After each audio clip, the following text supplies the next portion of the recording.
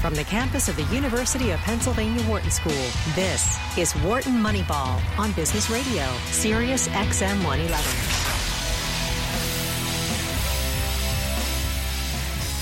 Good morning and welcome sports fans, welcome statistics fans, and welcome business fans. Welcome to Wharton Moneyball here on Sirius XM 111, Business Radio powered by the Wharton School.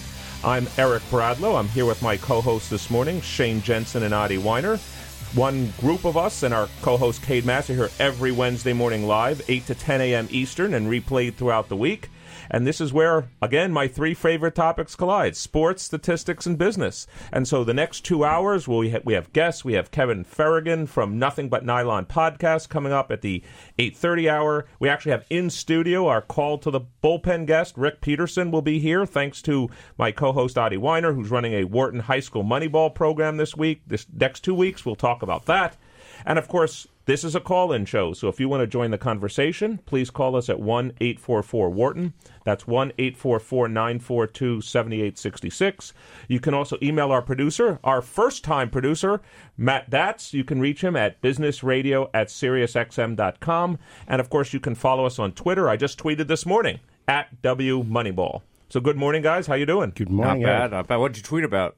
Well, I just tweeted that I was excited to be here for Wharton Moneyball, that I'm expecting and hoping all of our listeners to call in at 1-844-WHARTON. I just said we're ready to roll this morning. Yeah. A lot of interesting sports going on. So using social media to bring the people to the show. Yeah, that's right. So I'll tell you what caught my eye. There's a lot of things that happened this week. A lot has happened this week. But the one thing that caught my eye, and I wanted to do this, not unfortunately, it's fortunate for my 17-year-old son that Adi can only be here for an hour, but it's unfortunate for our listeners that Adi can only be here for an hour.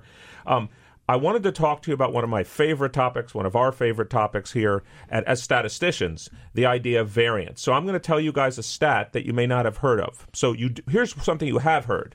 You did hear that Jordan Spieth won the British Open. I did. And you did hear, probably, that Matt Kuchar came in second. I heard that, too. Okay. Yep. Well, let me tell you an interesting stat, and I'd like to hear your reaction from it. So it turns out that playing it safe in golf is not a good thing. So they've looked at the last... I've never found it a big part of my game. Yeah, there you go. I'm talking... Well, and this is what I want to talk to you about. We could say this is a conversation we're about to have about variance. In other words, variation around your mean. We could decide this is a conversation about loss functions. In other words, how important is it? How much utility do you put on winning versus anything else? Of all the golfers, all professional golfers in the last 10 years, there's the least variance golfer, meaning if you take that person's average score and look at the variation around their average score, the least is Jim Furyk, who, by the way, has won one major in his career, and he's played like 100 majors. The second is Matt Kuchar. So Matt Kuchar has very low variance. I assume this comparison is at least somewhat controlled for the courses that these players are playing and all this stuff? So a good question. So let's unpack this. So when you talk about variance, what exactly do you mean? So let me say what I mean about variance. So they've looked at scores in two ways. One is they've looked at a comparable set of people who have played a certain number of majors. And so that means they've all played the same courses. This is only a calculation across the majors that they've played. No. That's one calculation they did. And they said Matt Kuchar is a low-variance guy. All right. In other words, you can count on Matt Kuchar in the last 5 holes. Matt Kuchar is going to be even, minus probably. 1, whatever. Yeah. I mean, if you count the bogey on 18, he's even. You can count on Matt Kuchar to be steady Matt Kuchar. They also computed it for all the rounds that they've played. And then you would have to do, and there was no adjustment. You would then have to do an adjustment for the courses they played. It'd be pretty easy to calculate some kind of, this all, relative to, an expected score for that course or something like that. And what they did, just to be clear, so for our listeners here on Wharton Moneyball, they just took Matt Kuchar's average score, and every golfer's average score for the round, looked at the variance, the sample variance of their scores, rank-ordered golfers by high to low, or low to high sample variance. Matt Kuchar, matter of fact, the shocking part to me was Jim Furyk, who's got the funkiest swing in golf, has the lowest variance of his scores, which is an interesting thing, because most people would think with his crazy top of his swing movement, he'd have high variance. And the point of this article, and this is what I'd like to get your reaction to, is it really was about loss functions. In other words, your goal is not to be Matt Kuchar has most top 10s, by the way, of anybody in the last 10 years, but hasn't won. Your goal is to win. Play the high variance, embrace high variance. So I just would love to hear your clarification before we. So you say Matt Kuchar has the most top 10 finishes of any golfer in the last 10 years, including the top superstars? It was somewhere in the top 10 or 20. Let me just say. I don't remember the exact number, but he was somewhere extremely high up. That's across all tournaments as opposed to just the majors? It was both. Okay. All tournaments. They separated all tournaments and the majors. So, yes, he's got extremely high top 10 performance. Let's assume it's top 3 or something like that, but no wins in any of those majors. So I would say, I mean, obviously the goal, I guess, is to win all the time, right? I mean, yeah, I can understand that. But, I mean, to the extent that you're sacrificing some amount of consistency to win all the time, I would think you'd actually, the ideal goal, the ideal loss function for me would be win the majors and then always be top 10 in the rest of the tournaments. Because you got to make your money, too, right? So yeah, but all these guys, I mean, this is why. But let me first ask you a separate question. But it's the same question. Can you see why, as a statistician, this caught my eye in sports? Yeah, sure. I mean, so that's why I'm saying, I mean, that's your loss function. It's a trade-off of, consistency versus, like, I mean, like, it's kind of like, I mean, I think it's, perhaps if we kind of consider these golfers kind of like teams in a team sport, it's our classic sort of debate about whether you'd rather be a fan of a team that, essentially is consistently mediocre or like consistently good but never sort of like good enough to kind of go over the top and win a championship versus a team that is terrible some years and then championship contender other years. Right. Do we trust the process? Did right. the Philadelphia 76ers do the right thing when they could have been staying along to a 35 to 45 win team, make the bottom part of the Eastern Conference playoffs, never win the championship? You can count on the Sixers to be the 7 or 8 seed in the East for every single year. Yeah, I mean, it's the same thing. I mean, like, as a fan for the last 30 years of the Calgary Flames in the NHL, they basically are the 8th seed or 8th to 10th in their conference every year for the last 30 years. Well, Saadi, what are your thoughts about this kind of variance? I'm actually thinking about introducing it into my class this afternoon. It was my very first lecture, actually, this morning. Because basically what you're saying is that you have to decide whether you want a slightly higher mean in exchange for a lower variance. And that might not be efficient because in order to win, you're going to need to get 2 or 3 standard deviations above average. That's exactly. Thank you for putting it in that view. That's why we have a team here on Wharton Moneyball. Yeah. It's exactly what I'm saying. And so it's essentially, if you're going to be in the upper 1 percentile, you'd rather reach for more variance in your game than higher mean, and exchange that for lower mean, because then you have a better chance of being in the upper percentile, which is what you need to win. Yeah, I just thought it was interesting because, again, it's not a random statistic. It was made because Matt Kuchar came in second. I just thought it was, and I didn't think, you've talked about this idea of all of us more than anybody about what you call cherry-pick statistics. You could say, well, this happened, so they tried to find a statistic that rationalized, describes it in some way. This one I didn't actually think. It's not like they said, we're going to look at the 17th percentile of this distribution and say, look what happened. They looked at the variance. Matt Kuchar and Jim Furyk, who many people would say they've underperformed compared to their... Let's do another statistic, which they didn't do, but you could do. What's their base rate of winning tournaments versus base rate of winning the majors? Mm-hmm. So Matt Kuchar has won lots of tournaments. He's just never won a major. The competition is lower. And the competition is lower. And the courses are very different. I mean, like, the U.S. Open and British Open are so fundamentally different in terms of... I don't know. I would assume that those courses, being as different as they are from the rest of the courses and across the rest of the tournaments, would actually sort of maybe feed into... would reward high-variance players even more. Well, let me tell you the lore. Actually, the lore... since I'm sort of a golf guy, is the opposite. That the British Open and the U.S. Open have very high rough. As a matter of fact, depends what you mean by high variance. If you mean someone that can hit it 320 but could also hit it 15 degrees off line, the U.S. Open is the most severe penalty for people that don't drive it straight. But then we have to grind down into in what way are these golfers high variance? Are they high variance in terms of driving accuracy, high variance in terms of putting, et cetera, et cetera? So yeah, absolutely. Yeah.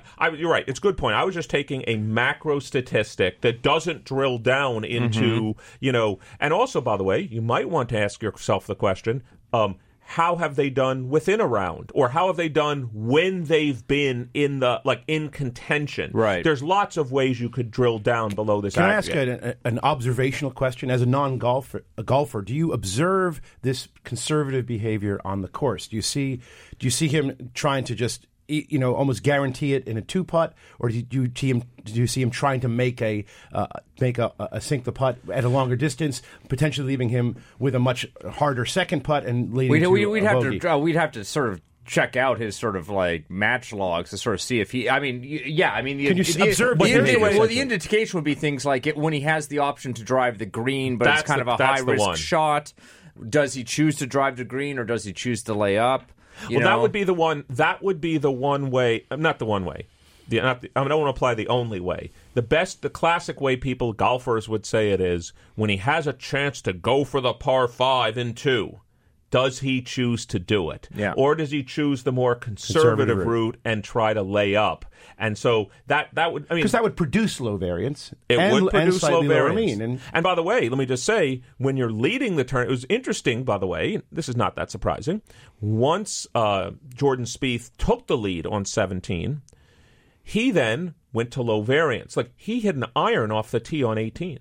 Well, of course. I got a 2-shot lead. Yeah. Matter of fact, I'll hit my putter off the tee at 18. If that'll get me onto this green in 2, I could care less. So it's interesting how the top golfers go high variance to low variance. In other words, once the win is assured, then you go from high variance to low variance. But the same thing is true, this idea of exchanging probability, exchanging variance for mean, is true in every sport. I mean, you'll see this at the end of a basketball game. You'll start taking 3 points. You'll try to be aggressive in order to get the ball back continuously and have a chance to catch up when you're down. That's why we're football. I think it's more interesting just in terms because in team sports it's always confounded with what how much are the actual players contributing to that lower variance versus a coaching coaching strategy decision? Whereas in golf or tennis, it's it's all on the individual. So if you want to join the conversation and talk about mean versus variance trade-off, talk about golf, talk about sports, statistics, and business, please call us at 1-844-WHARTON. That's 1-844-942-7866 here on Wharton Moneyball on Sirius XM Radio, business radio powered by the Wharton School. Again, this is Eric Bradlow, and I'm here this morning with my co-hosts Shane Jensen and Adi Weiner. So related to that, so not unrelated, very related to that, so Jordan Spieth now has 3 majors. So I wanted to ask you guys, Jordan. Young man, is about to turn 24. It's the anti-Roger Federer. It's nice to see. Yeah. Well, in a sport you would imagine would be favored by older people than younger one. Here we have a complete reversal. People question about whether the nerves on the putting still hold for the older golfer versus the younger golfer. Yeah. But I want to ask you guys a question. So first, let's assume Jordan Spieth has essentially played majors for 3 years, which is about right. I mean, he's 23. Let's not go to when he was 18 or 19. Yep. So he's played 12 majors. He's won 3. Okay? So I have 2 questions, but let's take them one at a time. He's 3 out of 12. Last time I checked, that's 25%. Okay? I'm now asking you guys to make a forecast of how many majors Jordan Spieth will win over the remainder of his career. And just to help our listeners with the math, let's assume he'll be highly competitive. Let's just make up a number. Let's say in golf you can be competitive to your early 40s. 20 more years. He's going to play 80 more majors. So he's got 3. He's going to play 80 more at a competitive level. He could get injured, but the golfers don't get injured as much. It's not like he's playing football or anything. What would be your guess about how many majors, and how would you think about it? I don't want to number.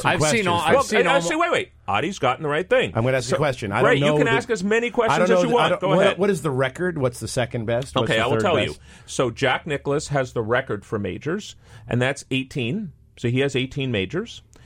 Second is Tiger Woods. Tiger Woods has 14 majors. And then you get to people like, Ben Hogan and people like that. And then you get to a lot of the famous greats like Gary Player with 9 and Arnold Palmer with 7 or 8. Tom Watson with 7 or 8. Sam Snead has quite a few. Sam Snead might have 10 or 11. But you go from 18 to 14 to 10 or 11. And then, a lot of guys in the 6 to 8 range like a Phil Mickelson and stuff like that. Tom Watson is another guy. So So you keep asking questions if you don't want to make it. But what would you want to know that's going to help you make that prediction? I want to know. I would want to know what are the top odds across the majors of the best ranked player? What does it typically look like? I always think it looks like 7-1, 8-1 for the most favored golfer. I think and it's this even is something, as you remember, we talked that. about. Is it longer? Right. So during the Tiger years, it was his odds were like at like 5-1. 5-1. Okay. Which but is right crazy. now, just to let you know, for the British Open that just happened, I think Dustin Johnson was the favorite, and he was at like 10 or 12-1. Yeah. So that's the best. Wow. Right. That's what we talked about a lot last week, is that you had to get. How deep did you have to get in the pool of golfers to even get to, let's say, 50% probably? We're contrasting that with tennis, where, for example, on the men's side, you might go 2 deep, 3 deep, and on the women's side, much more. It'll be interesting to see what Jordan's Spieth's odds are for, like, say, the PGA, which PGA is coming up in tournament 3 weeks. In 3 weeks, coming out of this. But I doubt it would be more than, like, But let me ask you, Adi, better than, like, 7-1. So for our listeners here on Wharton Moneyball, let's take what you just asked the question about. Let's imagine Jordan Spieth has let's assume it's 10-1 odds, so it's about a 9% chance. Let's imagine he has, those are the betting odds, but let's just assume for the moment it's a 9% chance to win any major. Is it anything wrong with just taking 9% times 80? That's roughly an expectation of 7. Add that to the 3 he has, and therefore 10. You're assuming he's the best ranked golfer for the rest of his career. So that's what's wrong with that. Okay. Well, I mean, it's what's wrong? He's in that top set. I'm just trying to get a ballpark. It's not because right now he's winning tournaments at a far greater 25%, rate than that, right? I'm considering so let's it take an anomalous. average. Well, right, sure, and it probably is. By the end of his career, it will averaged out. But I mean, he could easily, I think, average out to a major. In my mind, a major every 2 years. Right, which is kind of Tiger rate. No. Tiger was greater than that. Much. Well, think about it. I just said Tiger had 14. He basically played majors injury-free for only about 15 years. Okay, Tiger was averaging. Tiger averaged pretty much one major a year. But he did have a relatively short career. So let's compared to a lot of golfers. So let's say that Jordan Spieth plays. I'm going to make a prediction of 20 years. Yeah, 80 majors. Major every other year. So that gets him to 13. Kind of basically gets him close to Tiger. Wow. I'm walking far away from that. Oh, really? Hell yeah. So as our listeners here, we have, let's just use a little bit of language of statistics. We have an empirically observed rate right now of 3 of 12, 0.25. Let's say the great golfers of all time, the greats. Let's even, just for round numbers, let's say they win 20% of their majors, which Tiger did, but, let's even say 15%. How do I shrink back 25%? How far back? And are you even willing to admit yet that he's going to be in that pool of all-time greats that wins even 10% of the majors they play? Because let's say, again, guy that won 8, if they played 80 majors, Tom Watson. Well, people would say a great golfer, not the greatest of all time. Great golfer. Let's say he played majors for 20 years. And he won 10%. And frankly, I think Watson would have won more. I mean, Watson was a great golfer, and the reason he didn't win more is he happened to have the bad luck of golfing at the same time Jack Nicklaus did. By the way, can I tell you... So, I mean, it's also a comment about the competition we anticipate moving forward, right? Can I tell you about my favorite Jack Nicklaus stat?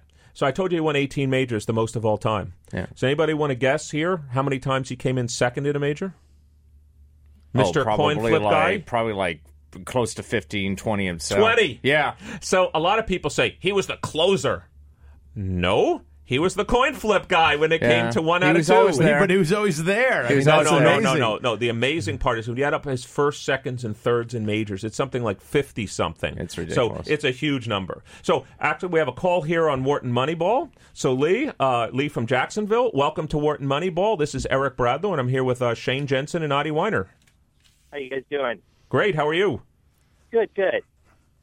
Great. I'm curious. Yeah, please. I am curious, as you're referencing kind of Jack versus Tiger, what's your thoughts on kind of conservative play when you're in the head and low variance versus kind of a martingale, anti-martingale strategy in financial betting? Press when you're ahead and kind of take it easy when you're down. Well, Lee, that's a great question. I'm looking at my colleague, Adi Weiner, who's probably certainly knows a lot about martingales and its application to finance, but also, we were just talking about variance. So pressing when you're ahead is it worked well for the Atlanta Falcons. So. Yeah, there you go. Well, the martingale is a betting strategy where essentially you're doubling down every time, and it's high variance for a very slight gain. So.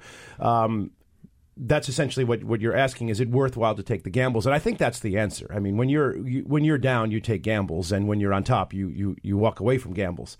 That's the observed strategy across most sports. Whether it's true in golf, I think it actually isn't true in golf almost from the beginning. Well, Lee, thanks for your call. Let me give you the opposite argument, and you guys are going to notice I'm not going to use the word momentum. Mm-hmm. I'm going to use the word here non-stationarity. So let's take Lee's question and say the following. Let's imagine let's use also the language of what we in marketing and statistics studies a lot. It's called a hidden Markov model. You have two states in golf, the hot state and the cold state. If I'm in the hot state, go with it, baby. I'm in the hot state. I'm making putts. I've got good non-stationarity. Notice I didn't say momentum. Good non-stationarity. I'm performing locally right now better. Press it while you're in the hot state. Gain as many strokes as you can. As a matter of fact, I'm going to use the language of my colleague Adi Weiner. All runs count the same, the beginning and the end. Every stroke in the golf tournament counts the same, whether it's on the second hole or the 18th hole. And so you know what? If I'm in the hot state, that's when I should get aggressive because I have the greatest opportunity to shave strokes from par. So what about that argument? Well, my concern is that you don't know as a player which state you're in. Oh, I think you do. Do you think by so? the way, all my listeners, all the listeners who have supported me for 3 years against these two statistical titans, please call 1-844-WHARTON and confirm my belief that, trust me, for someone that's played sports for 30 years, I know when I'm in the hot state. Yeah, well, I have to say, I don't think I've ever been in that hot state in golf. I mean... Oh, I didn't say golf. Oh, okay. Oh, forget golf. All right. I wasn't talking golf. I have to say, I mean, my experience in baseball is that you do feel like you know you're in the hot seat, but I don't know whether you really have it right. It feels like you have it right. The ball looks like a beach ball when you're really on it. And I think I'm going to have to say I'm getting embarrassing about golf, but I have played mini golf. I'm laughing. Oh, and we're not interested when you're hot, you're hot. Yeah, when we're not interested in the hot state in mini golf. Yeah, man. I mean, sometimes you're just I've humiliated myself. That hole through the clown's head just looks huge. Look, before you guys humiliate yourselves even more, we have David from San Antonio on the line. David, welcome to Wharton Moneyball. This is Eric Bradlow, and I'm here with Shane Jensen and Adi Weiner. Good morning, gentlemen. I'm a professional golfer. I played the tour, so when he discussed golf, I know what you're talking about, and I'm very interested in the discussion, especially about win rates, because it's generally thought about amongst the pros to eclipse Jack's record majors. You got to win 1 in every 4 during your best playing years.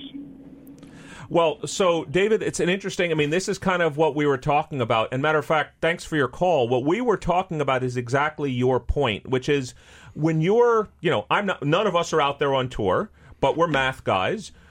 It comes down to 2 numbers.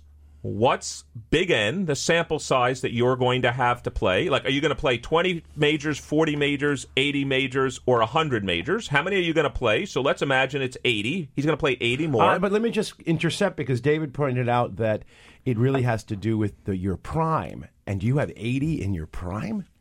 Or is it substantially smaller? Well, that's a good question. So let me just say the data that I know. Up until recently, it was rare, extremely rare, that someone beyond the age of 40 won a major in golf. It's not as rare as it used to be, which is not... It was extremely rare when someone in men's tennis won a major beyond the age of 30. Yeah. And, all the guys beyond Borg never won a major past 26, McEnroe 25, even Federer, Sampras, at 30. And people always forget, by the way, people say, well, what about Jack Nicklaus at age 46? That was an exception. Definitely. He hadn't won a major for 6 years prior to the Masters. So, Adi, you might be right. I may be way overestimating the prime golf years that Jordan Spieth has. And you say, well, what's the difference? Okay, well, let's do the math. If it's only 15 prime years now and is 60 instead of 80, so now to get above Jack, he has to win 25% of the majors between now and the next 15 years. Which is that 1 in 4. Yeah, yeah, one it's in back 1 year. to what Yeah, David said right. from San Antonio. It's back to the 1 in 4 number. Doesn't that seem, with the talent in golf today, doesn't that seem unbelievable that someone could win 1 in 4 majors? I think 1 in 4 is absurd, and he's the reason why we're talking about you guys him are is 'cause he's won talking 3 about in it being 12. absurd. Spieth is doing it. Right, that's why we're having the conversation. Going back to, we're talking about I mean, Spieth let's because okay, he all right, did it. all right, just it's conditional on his fact that he Yeah. did it now. That is not going to mean he's going to do it into the future. Well, no, but it's not like. Can we talk about Aaron Judge? But it No. doesn't. Same story, it also right? doesn't mean that he's not. I mean, like, you know, you can't talk about it like it's absurd if we're actually observing it in real time. Well, no, we observed it over 12 majors, not over 80. Right. So, but it's not like we haven't, like, within the last 20 years, observed somebody do it for, like, you know, okay, that's 10 a good years. question. How often have we seen someone start off their career at this pace? Never. Well, so No, let me just say, listen to the thought. it's an even quicker pace than Tiger if you go by age. There's essentially, if you look at his career to date, the only 2 golfers that have the comparable record are Jack Nicklaus and Tiger Woods. Okay. So that's it. That is the company at which he's in. That's actually one of the most relevant pieces of information. Yeah. That this is not only the absurd, the maximum of what you typically see. It's an absurdly unlikely maximum. I have a kind of a non-statistical question for you guys. I think but absurd means the same thing to you as it does to me. Absurd to me means unbelievable. Right? Isn't that like kind of? I would say that's what absurd means. If I looked it up, it would be unbelievable. A maximum among the maximums. So we just discussed that we've observed 2 other people who have done this exact same thing in history. The whole history of golf. Right. And Shane's saying, why can't there be a third? Absurd. He's saying, maybe it comes, that person comes obviously by. I'm being somewhat semantic No, here, but let's, you're basically saying that maybe Adi, you talk about this all the time here on Wharton Moneyball. Is this a 1 every year kind of thing, 1 every 5 years, once every generation? Maybe Jordan Spieth is the generational player. So we had Nicklaus was his generational player, then it was Tiger Woods, and now another 20 years later, it's Jordan Spieth. Maybe that's what we're observing right now. Right, but my basic betting strategy is to always bet against the generational golfer. I mean, like, no, right. I mean, there's a lot of distance between absurd and likely. But right? I have to ask you guys a question more as a fan. And again, if you want to join the conversation, just like Lee and David did, please call us at 1-844-WHARTON. That's 1-844-942-7866. Just got to ask you guys a question as a fan. So Jordan Spieth, by the way, just so you know, he's won 3 majors, and interestingly, they're 3 different majors. He's won the Masters once, he's won the British Open once, and he's won the U.S. Open once. He's yet to win the PGA. Obviously, that would give him the Grand Slam of golf, of which only, I think, 6 or 7 golfers have ever won the Grand Slam, won every major. Oh, I'm surprised it's that high. Actually. Well, like Gary Player won the Gary Player, someone you may not have thought of that's won the Grand Slam, and then you have people like Bobby Jones and Snead and all those guys. But of modern era golfers, it's like Gary Player, Jack Nicklaus, and Tiger Woods. That's it in the last 50, 60 years. Here's my question as a fan. If you're Jordan Spieth, would you rather win another Masters? Because you remember, 1 got away, 2 balls into the 12th, into the water at the 12th. Or if he could only win 1 more major in his career, would he rather have another Masters or another PGA, or a PGA, which is thought of as the lowest of the majors, if you'd like, but it would give him the career Grand Slam? I just felt like, as a sports fan, it's not a statistical question, where every once in a while I'm allowed to bring in a fan question. Would you rather have the career Grand Slam or have a second Masters? Career Grand Slam, in my opinion. I have no opinion. You have no opinion. Not opinion at all. You have no opinion whatsoever. I just don't have enough familiarity with golf. By the way, only really 5 golfers have won the career Grand Slam. Is that the number? I knew Sam Snead didn't sound right. I think Sam Snead never won the U.S. So Open. that's an actually interesting point. point. So it's only 5. So given the rarity of that, I would have to then agree with Shane. Okay, all right. I was just interested as fans how you guys were thinking about. So that's how I think about it. How unusual it is. I mean, again, I think he's gonna. I'm hopeful that he's got kind of his productivity such that it's not an issue, that he wins both more majors and also gets the Grand Slam. And a similar thinking, we had Keith Law came to speak to our Moneyball Academy yesterday, and we talked about the robbing of the MVP from Mike Trout in favor of Miguel Cabrera, and the sentiment. He was trying to understand as a baseball writer why everyone did that, even though the sabermetrics and anyone really thought about it recognized. We're talking about the year Cabrera won the Triple Crown? That's right. Yeah. And essentially... I think it's pretty clear why Cabrera won the MVP And essentially year. what he said was that the rarity of the Triple Crown was so exciting and interesting that's how he won it. Mm-hmm. Has anybody... maybe you have looked at this. Please correct me if I'm wrong. The same year that Joe DiMaggio had the 56-game hitting streak is the year that Ted Williams hit 400. Yes. Okay. 41. Yeah. So who won the MVP that year? DiMaggio. Okay. And sabermetrically was Ted Williams must have been a far superior year. Way more. Okay. So it's not like this is the first time that anyone's ever been ripped off. Nope. No, and there are lots of rip-offs even much later. Yeah, I mean, we don't even have to get into the Cy Young and some of the rip-offs that have been over history. That we can certainly talk about. And so we actually have another caller, Mike from Ohio. Mike, welcome to Wharton Moneyball. Again, this is Eric Bradlow, and I'm here with Shane Jensen and Adi Weiner. How can we help you today? Good morning, gentlemen. Good morning. Listening to your conversation, it got me to thinking, what are we more likely to see again? A 300-game winner in Major League Baseball or someone to break Jack Nicklaus's 18 majors?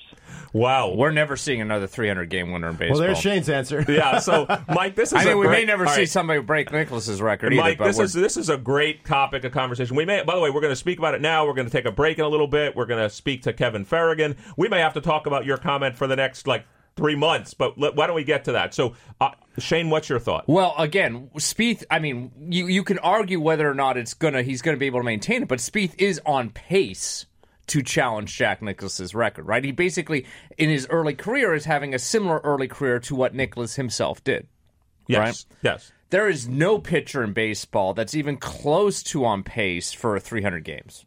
Right, and it's just not something that we do anymore because pitchers just aren't used that way. I mean, the game has changed such that it essentially, I think, almost eliminates the possibility of a 300-game winner. Yeah, they pull you out in the seventh inning in close games, so you don't have a chance to win those games. It's so the very, win very, rate, very the hard. win rate amongst pitchers, the win rates per start is way down than it is historically. Yeah. So you don't think? I don't want to say it's not possible, but let's just imagine you have a pitcher that comes up at age 22 or 23. Let's imagine they pitch for 20 seasons. He's already had his Tommy John surgery. Yeah, exactly. Let's imagine had it in high school. Let's imagine they pitch for 20 seasons. 20 times 15. Well, so which one? This is the math. Which one's more likely to you guys? 20 times 15 as a pitcher in baseball, or 20 times 1 of somebody in golf? It's interesting. I mean, so what Shane they're both 20. They're both 20. 20 times 1, 20 times 15. What Shane is saying is that the baseball has changed so much that 300 is just not in the cards because we don't play the game that way. And unless it changes back, we're not going to see that. But the real question is we're not investigating this. Nicklaus, that 18 majors is insane also, right, by some measure. So, and I think golf has changed. I think they're incredibly more competitive at the top.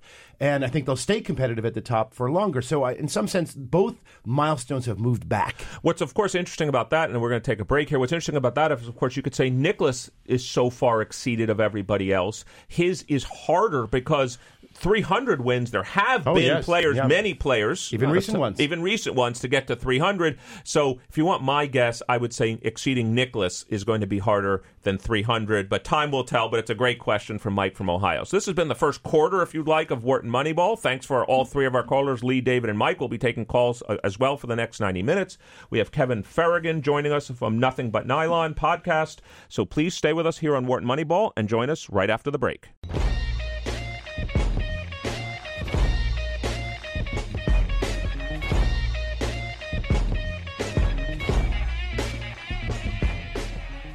Welcome back to Wharton Moneyball, the show where sports, statistics, and business collide. And there was a lot of collision in that first half hour. This is Eric Bradlow. I'm here with my co-host this morning, Shane Jensen. Adi Weiner had to step out, but he'll probably step back in. We're here on Wharton Business Radio, Sirius XM 111, business radio powered by the Wharton School. We had a number of great callers in the first half hour. Let's keep that momentum going of callers for the next 90 minutes of our show. And again, some combination of myself, Shane Jensen, Adi Weiner, and Cade Massey are here every Wednesday morning live from 8 to 10 a.m. Eastern and replayed throughout the week. So, Shane, we're very fortunate. I mean, we know both you and I are huge NBA fans, but sports fans in general.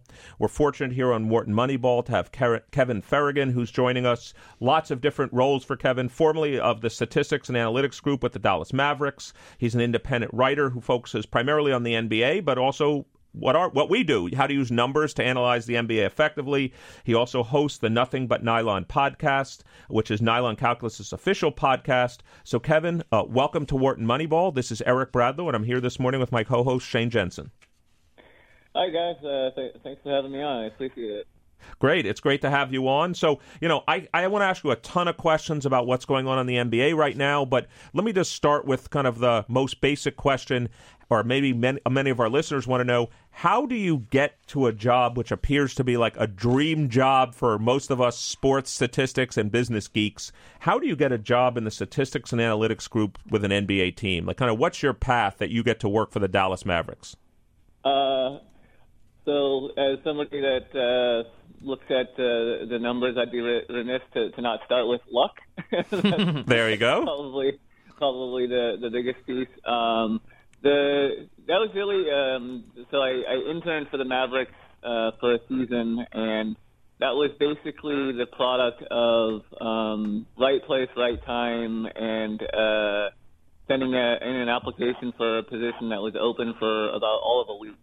And I had a connection to the Mavericks director of analytics. I forget if that's his official title, but he was an attorney and a blogger like me for a while, and he developed sort of a model for projecting projecting prospects going into the draft. To project their performance using their college statistics, and then that helped them land a job with the Mavericks.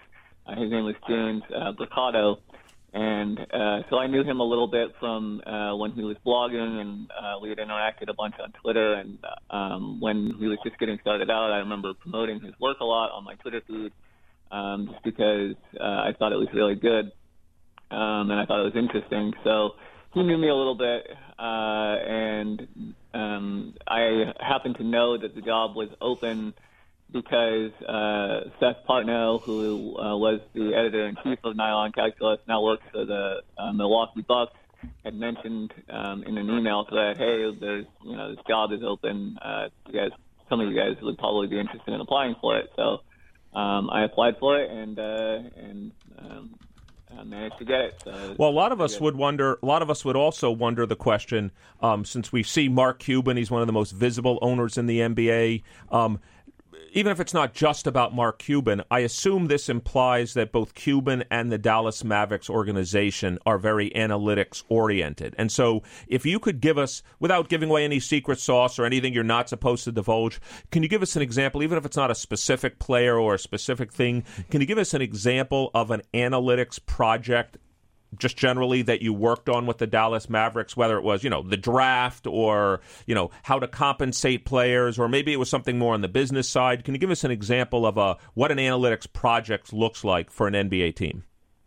Yeah, so without getting too much into the specifics, and violating the terms of my NDA, I think I can speak very generally to the point that the thing that I was primarily involved with doing was to hand track different actions in the games. So actually, in-game, so Kevin, again, we're talking to Kevin Farragon of the Nothing But Nylon podcast, formerly of Statistics and Analytics of the Dallas Mavericks. So just to be clear, you guys are actually at the Dallas Mavericks. I'm not sure, we've always talked about this on Wharton Moneyball, but I'm not sure we've actually had anyone that's talked about this just even generally. You guys did actually in-game analytics for decisions about within the game? So it wasn't like live in-game analytics. I believe there were members of the teams who did do that. But this was actually looking at all the games throughout the league. So there was more than one me, basically. There was more than one person that held my position. And because it's very labor-intensive to do this kind of tracking, we're trying to track every single game and track very specific things within those games, and so because like I said, it's pretty labor intensive. It wouldn't be live. I do believe they did have somebody that was tracking stuff live for their games, but it was the same kinds of stuff. But like I said, I'm not allowed to speak to specifically what we tracked. Yeah, sounds great. So I think we're gonna try to get you back on a slightly better line here. Our host, our producer Matt's going to try to get you on a slightly better line. So Shane, while we're getting Kevin here back on the line, what examples? I know you've done a lot of work with data after the fact. Have you seen in your, let's call it 20-year career now, 15, 20-year career working at stats, teams kind of doing in-game analytics, whether it's baseball? Like I would imagine with StatCast and all the data sets that are available today, and, I don't know if the day's going to come where they're going to allow iPads in the dugout or, coaches on the sideline to be, streaming, real data down to the field. What do you see there? Well, I mean, I think, obviously, I think there is a lot of in-game analytics going on things like, if you sort of think about sports where, there would be the greatest amount of juice to sort of being adaptive in a game. I mean, examples of in-game like things that are based on in-game strategies that are based on analytics. Yeah, I mean, you can look at something like, defensive shifts in baseball, obviously, but I don't think those are necessarily adaptive based on what the player has done so far in the game. Right. Football, obviously, there's a lot of adaptation about what, I'm sure that the kind of calculations that teams do, like let's take a couple of the strategic calculations, things like 2-point conversions or fourth down, going for it on fourth down. Those are great examples. I'm sure that teams are sort of adapting, say, for example, their decision-making process for going forward on fourth down based on what has been working or not working in the game, based on whether or not, they've, for example, like, what is their running game working so far, in the game? And that's going to obviously inform whether or not they kind of continue to go for it on fourth down. Well, we'd love to hear from our listeners here on Wharton Moneyball. If you have your best story of the use of in-game analytics, matter of fact, Shane and I will give you a big shout-out. I'll tweet it at WMoneyball for someone that calls in and tells us about the best use of in-game analytics. Please call us at 1-844-WHARTON. That's 1-844-942-7866. You can also email our producer, Matt Datz, at businessradio@SiriusXM.com. But I'm offering something, Shane, of tremendous value here. A tweet out at WMoneyball for someone that calls in with the best use of in-game analytics. You will blow up after that, man. It's going to be crazy. Oh, it's going to be. I'm going to get someone millions of followers on Twitter from That's this. Right. Absolutely. Right. Or at least tens. Yeah, or at least tens. But, we'll see how that goes. It seems like we have Kevin back on the line. Kevin, sorry about that. We just wanted to make sure we had you on a better line. Does this sound, let me just hear. So you were telling us about, let me transition to a slightly different topic then, which is, we talked about kind of your history with the NBA and a little bit of the work with the Dallas Mavericks.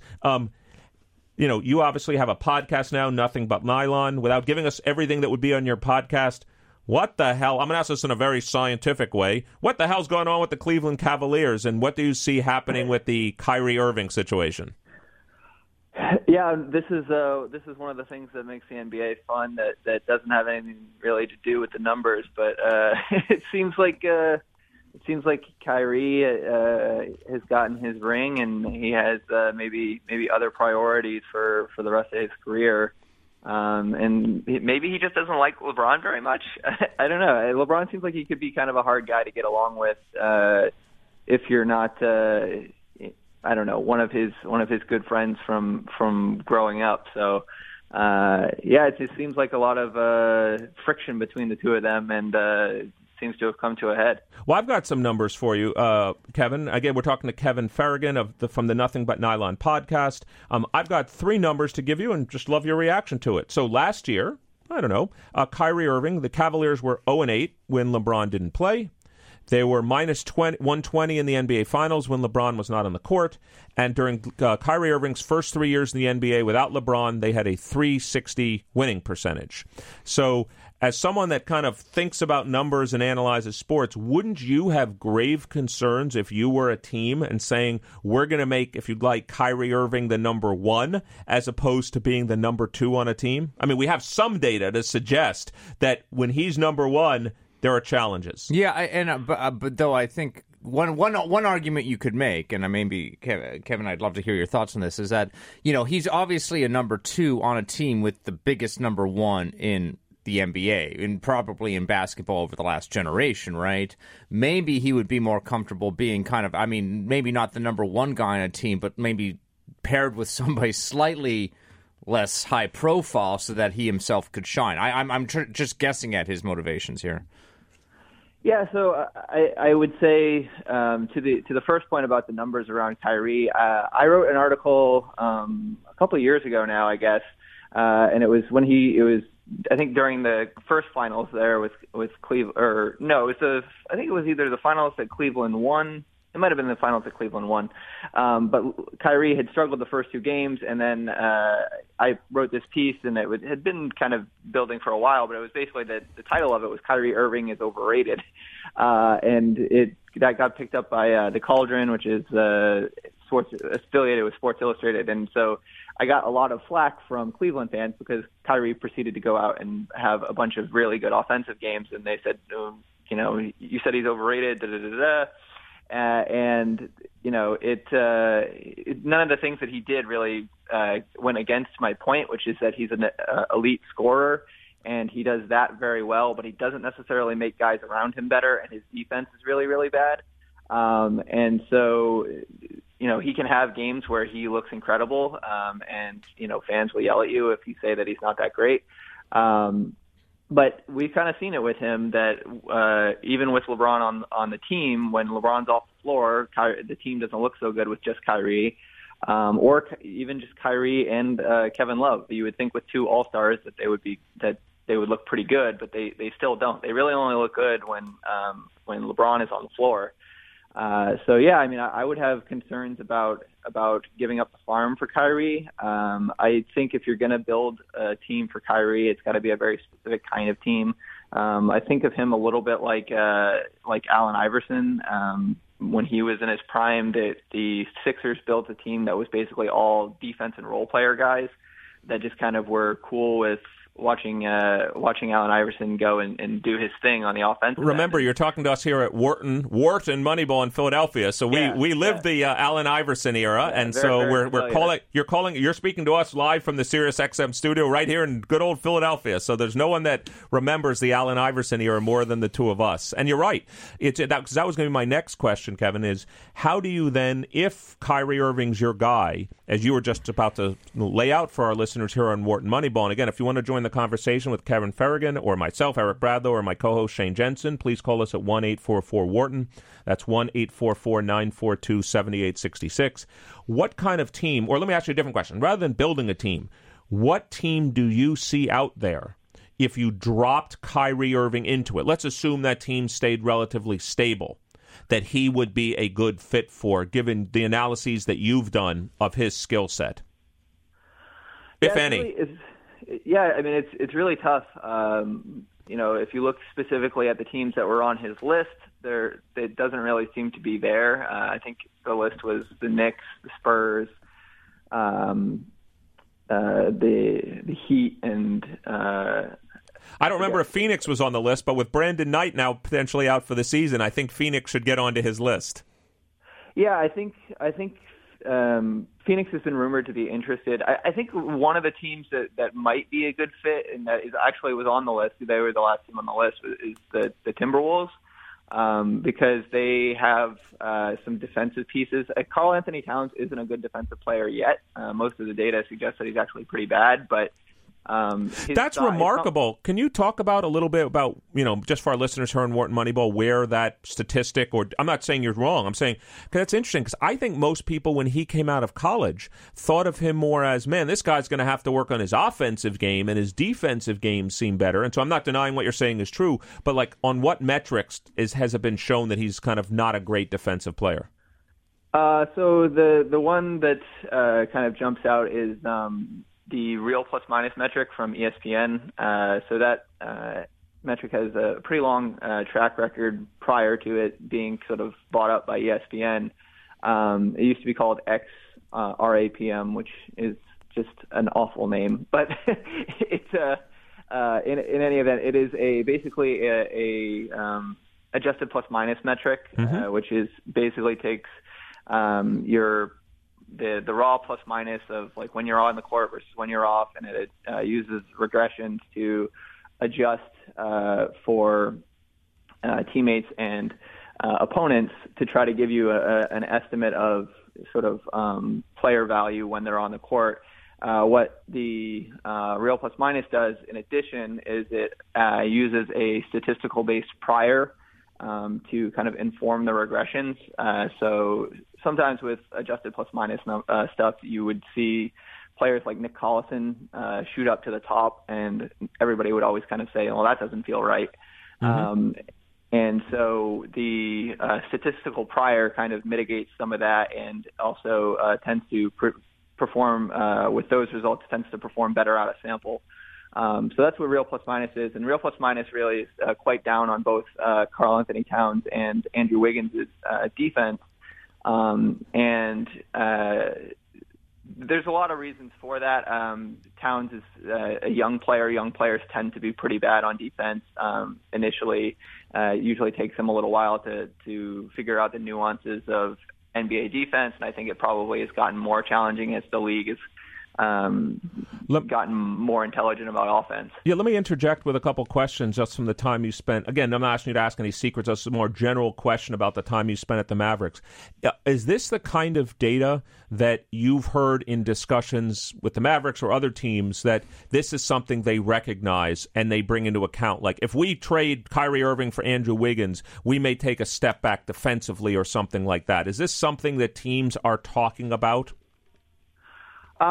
So I wasn't involved necessarily in any of the discussions around trades and things like that. What I will say, though, is that most of the teams that are hiring people from places like Nylon Calculus, there's been a bunch of guys that have gotten hired recently. And then, like I mentioned, James Brocado from the Mavericks, he didn't write for Nylon Calculus, but he did very similar work on his own independent blog before being hired. And most of the people, or I would say probably all of the people that are being hired right now know the sort of what you can get out of sort of the pluses and minuses, to kind of make a pun of it, of these kinds of metrics in terms of what they tell you as far as impact goes, and what they can and can't tell you. Because as I mentioned, there are estimates of player value, and there are caveats with how they're constructed and those sorts of things. And understanding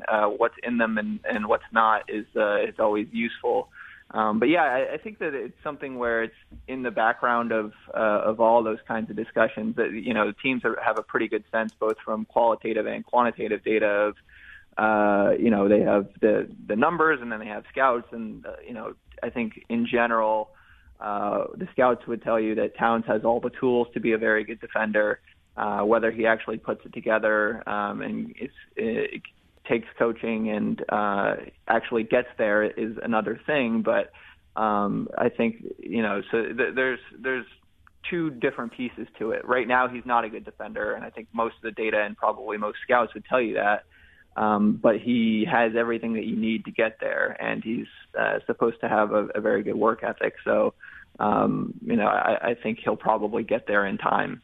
Well, Kevin, we'd like to thank you for joining us this morning here on Wharton Moneyball, Sirius XM Radio, powered by the Wharton School. Where all of our listeners here on Wharton Moneyball, we encourage you to look out for Kevin, his work on Nothing But Nylon podcast as part of Nylon Calculus. So, Kevin, thank you for joining myself and Shane Jensen this morning on Wharton Moneyball. Yeah, thanks again for having me. I appreciate it. You're welcome. So, Shane, as I was thinking about in our last few seconds before our break, as I was thinking about what Kevin was saying, I'm saying, man, there are so many statistics out there today. It's hard to kind of know which ones to look at. Yeah, no, it's true. And I think that's what makes sort of like having like a kind of a well-experienced analytics team so valuable, because collecting data to a certain extent is pretty easy, and processing simply data relatively easy. That's an engineering problem, but you really need to analyze the data and find out what's most appropriate for your team. That's the analytics. Well, that's why, Shane, you and I get to keep our jobs. That's why we get to keep our jobs. That's the first half of Wharton Moneyball. We've got a great second half, including Rick Peterson in studio. So please stay with us and join us after the break.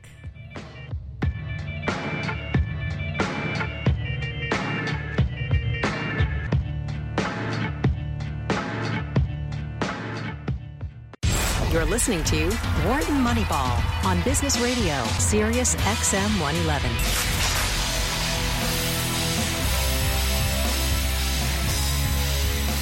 Welcome back here to the second half of Wharton Moneyball, where sports, statistics, and business collide. This is Eric Bradlow, and I'm here this morning with my co-host Shane Jensen.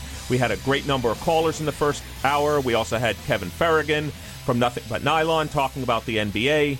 But, Shane, when it's July, that's baseball season. Yeah, that's right. I mean, I have to admit, we're not thinking. I mean, you and I are always thinking about the NFL.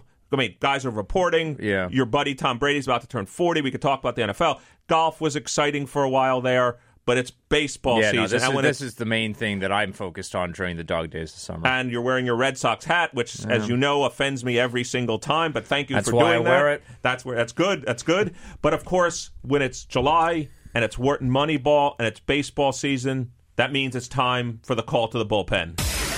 Here comes the skipper on his way to the mound. That's going to be all for his starter this afternoon.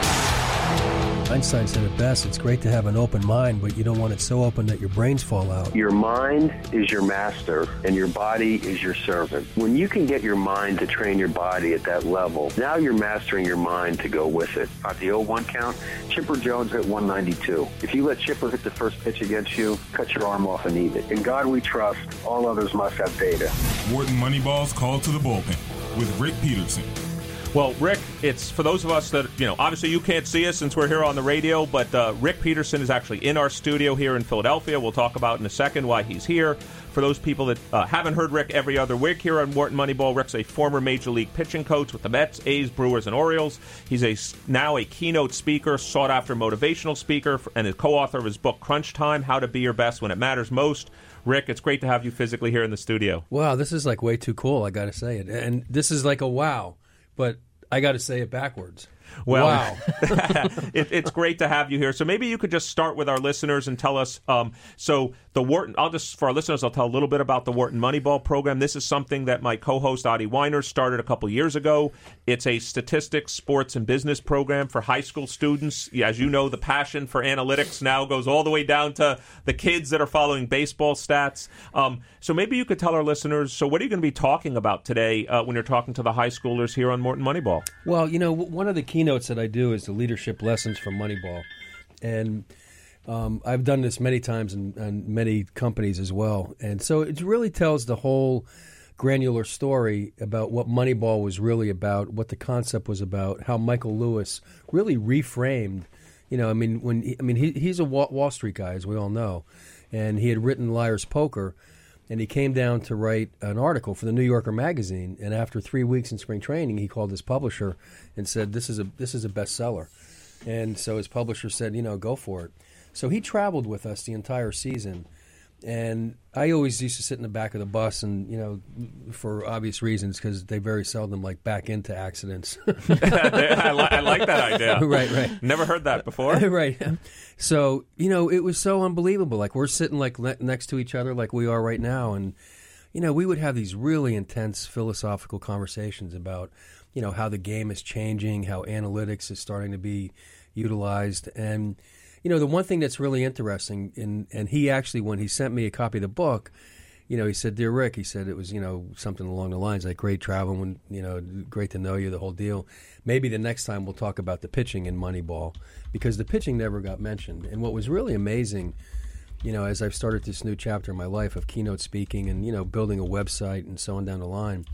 So I was going through some old DVDs that I've had for all these years. And I started playing them. And I don't know if you remember, but MLB Network years ago, they had this kind of series of Prime 9. And absolutely. Right. And so it was like the 9 best right fielders. Yeah. And so I went, so I had all these copies, and I hadn't seen them, but I didn't even know what was on it because it didn't list what was on it. So they Prime 9, and they, the announcers going through it. It's like the 9 top pitching rotations in the history of Major League Baseball. The Moneyball rotation was number 9. Wow, yeah. So you're telling me, I always forget, so you'll Hudson, remind me, Mulder, and Zito was in the top 9, the big 3. Yeah, but also Corey Lytle, who we just got. Yep. I mean, when you think about it, everybody looks at Mulder, Hudson, Zito for obvious reasons, but Billy Beane traded Ben Grieve to Tampa for Corey Lytle, who was a long man for Tampa, meaning that he's pitching in the 100 games they're losing. Yeah. And The long man's probably typically the least important role for a pitcher, or where you put your least important pitcher. Yeah, he's sucking up innings when you're down by 3, 4, 5 runs, whatever, just finishing up the game. And he had 4+ years, 4 years and change in the big leagues, and I believe he only had 12 or 14 career starts. And Billy made the trade and said he's in our rotation. So remind us, what did you guys see in Corey Lytle that said actually this guy's being underutilized in this longman role? Well, it wasn't that I'm not really sure because our scouts were the ones that recommended. But our scouts, I spent a lot of time with our scouts and helping our scouts understand this is the profile of how we develop our pitching. So it was very clear, like they knew that if they went out and got someone like Corey Lytle, who could change speeds, he could locate his fastball, and he had some potential that was untapped. His delivery needed to get cleaned up in order for him to repeat it consistently to make strikes or throw strikes. But Corey, I want to say Corey was 13 and maybe 8 or 9 that year. And when we won 20 consecutive games, Corey had 42 consecutive scoreless innings that year. Wow. That's unbelievable. Yeah, unbelievable number. I mean, when I really look back, during the years of Moneyball, during those years, I mean, we went to the playoffs 4 consecutive years with the payroll that we had that was under $40 million. And after we won 102 games in 2001, 2002 was the Moneyball year. So we lost Jason Giambi, MVP, to the Yankees, Johnny Damon, all-star center fielder, and all-star closer, Jason Isringhausen. And we had no money to replace it. Mm-hmm. I mean, we replaced Giambi with Scott Hatterberg, the backup catcher for the Red Sox, who never played one game at first base in his life, including Little League, and an average of about 250, 270 at-bats a year. And then we got Billy Koch from Toronto, who was he was a long man at that time. Yeah. Billy, and I had Billy as a kid. And so Billy Bean asked me, he says, what do you think? I said, his delivery is absolutely awful right now. There's no way, that's why he doesn't throw strikes. So he said, well, give him a call and ask him if he's open to make some changes. So I called Billy and, I was like, hey, Billy, how you doing? It's like, yeah, great. I said, listen, when you come to spring training, if you're open to this, we're going to go in a backfield day one, get away from all the press, and we're going to rebuild this delivery. And we're going to rebuild it so you can throw strikes. And he said, hey, I'm all in. Yeah. Well, he holds the all-time major league record to this day of any closer to have 40 wins and 10 or 40 saves and 10 wins. He had 44 and 11. Wow. And we won 103 games after. I mean, I'm just thinking of the number of innings also he must have pitched that year. Probably close to 80. Yeah. I was about to say. So we're here talking to Rick Peterson, former Major League pitching coach, keynote speaker, motivational speaker, and co-author of Crunch Time, How to Be Your Best When It Matters Most. Rick, we were just talking about a topic. Actually, one of our callers just brought it up. And if you want to join the conversation, just ask a question for Rick Peterson about the Moneyball era or any of his time with the Mets, the A's, the Orioles, etc., please call us at 1-844-WHARTON. That's 1-844-942-7866. One of our callers, Mike, just asked a question. Will anybody ever, he didn't ask it exactly this way, but will anybody ever win 300 games again? Now, of course, you spent a lot of time with a 300-game winner who even mentioned you in his Hall of Fame speech, as we know many times. He might be the last one, though. Yeah, is he going to be the last three? We're talking about Tom Glavine, of course. Right. Is Tom Glavine going to be the last 300-game winner we ever see in baseball? I believe so. I believe so. I don't think anybody... Why? Well, number one, I don't think anybody is going to have the longevity in order to do that. I mean, I got to tell you, you can't do. I'm not just. We so all the numbers. I was you just can't do 20 times 15. Well, 20 years, 15 wins a year. Well, here's the thing that was interesting. I don't know if you read Brian Kenny's book, Above the Curve, I believe it is. I haven't. This is amazing, and I'm probably not going to be exactly on this, but I want to say it was like somewhere back in from 1920, somewhere in that range, to 2015. There was 10,000, like 100 and like something like 19 starts for starting pitchers. Think about this, that pitched 7 innings and gave up 2 earned runs. They pitched 7 innings and gave up 2 earned runs. What do you think the winning percentage of those 10,000 starts plus were? If I pitched 7 innings and gave up 2 earned runs or less, let's say? No, 2 earned runs. 2 earned runs exactly. I would 650 probably. I was going to guess somewhere in that range. Yeah, I guessed about 75%. Yeah, it's about 37%. So when you take a look, that's why when you listen to Brian Kenny and he devalues the win, so to speak, when you evaluate starting pitching, because of the fact that how many great starts you can have and not get a win. Yeah, I mean, when you think about 7 innings and give up 2 earned runs and you're winning less than 40%. I mean, you really games? do. I mean, for this record, for us to have another 300-game winning, you're going to have the perfect storm of three things. Obviously, an incredibly good pitcher on a very good team, consistently on a very good team. Yeah, they got to score. That's your point. That has longevity. Well, I thought you were going to get to the fourth one, which I'd love Rick's thought about. You better have essentially Mariano Rivera as your closer because or Zach Britton. Or Zach Britton. Someone's going. Thank you for the Orioles. Someone's going to have to win Kenley this. Jansen.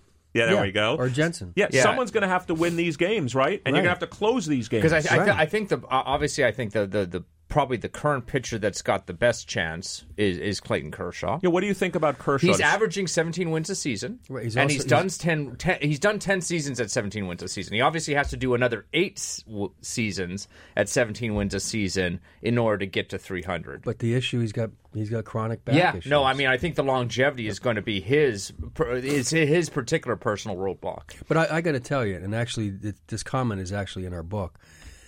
As Tommy was approaching 300 wins, oftentimes I would open up the press guide, back in the coach's room, and I'm looking at I'm going, Jesus, you're kidding me, right?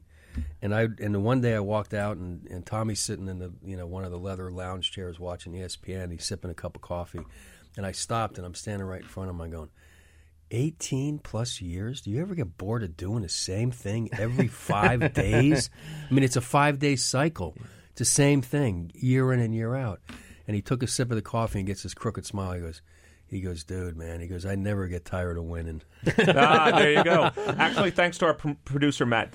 How about, here's another name. I mean, look, we're projecting so far into the future. Isn't his nickname Mad Bum, Madison Bumgarner? Mm-hmm. 101 wins, and he's 27.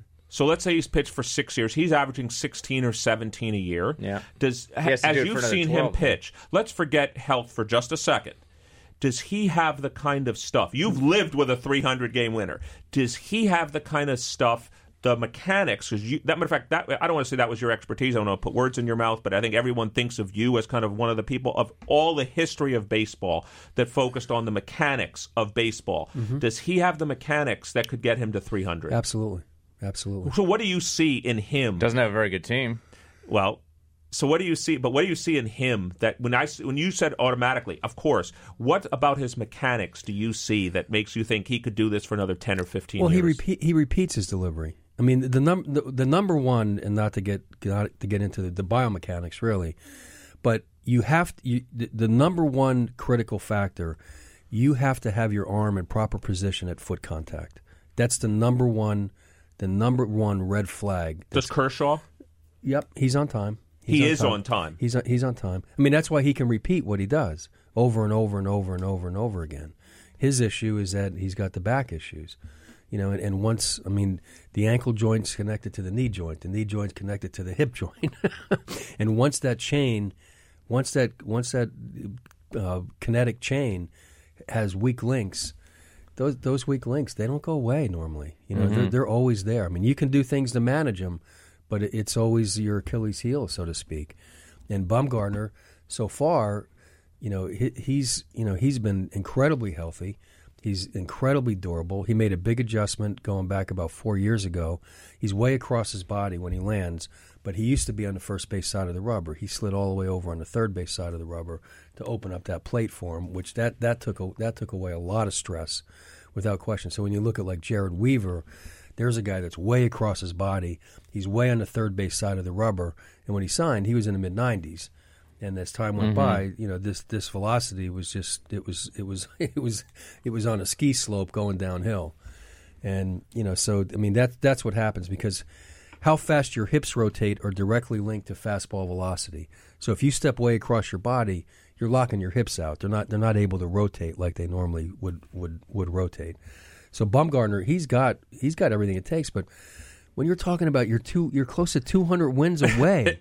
Yeah. Only 199 away. Yeah, well, that's close. That's close. He's 190. He's far away. So we're here on Wharton Moneyball talking to Rick Peterson, acclaimed keynote author, and also former pitching coach in the major leagues. This is Eric Brown. I'm here with Shane Jensen. If you want to join the conversation, if you have a question for Rick, please call us at 1-844-WHARTON. That's 1-844-942-7866. Actually, thanks to Matt, all kinds of numbers are coming up on my screen. Here's another one. King Felix, 31 years old, but 159 wins. So more than halfway there. Yeah, but he's too slow.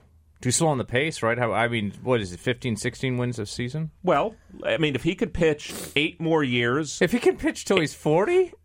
Well, or 39? So let me ask you, pitchers Rick, don't do that anymore. Well, that's what I was going to ask you. So what are the opportunities for pitchers to, I mean, let's be honest. If you don't pitch till 40, your chances of you doing this, I mean, you'd have to win basically, now it's 20 times 15, but the other way. You better win 20 a year for 15 years. What has made, is pitching longevity increasing? Is it like, can it just be trained? What are you seeing? Or is it the opposite because guys are throwing harder, which is going to lower their longevity? Yeah, it's the opposite. You're not seeing pitchers pitching into their late 30s like Messina, Nolan Ryan. I mean, forget about it. Into your 40s. I mean, that's just ridiculous. Although, if Tom Brady was a pitcher, I mean... he'd be the best pitcher ever. That's just kind of what he does. He can still throw the fastball. Yeah. Right. He can still throw the fastball. But it's just really just... I mean, the odds are just so against any of these guys doing this. And you look at the guys that came close over the years but didn't make it. I mean, Pedro only had 200. Mm-hmm. Right. And 200, I mean, again, when I went back and looked at Pedro's numbers in the press guide as he was approaching 200. I mean, you would have said it's a lock.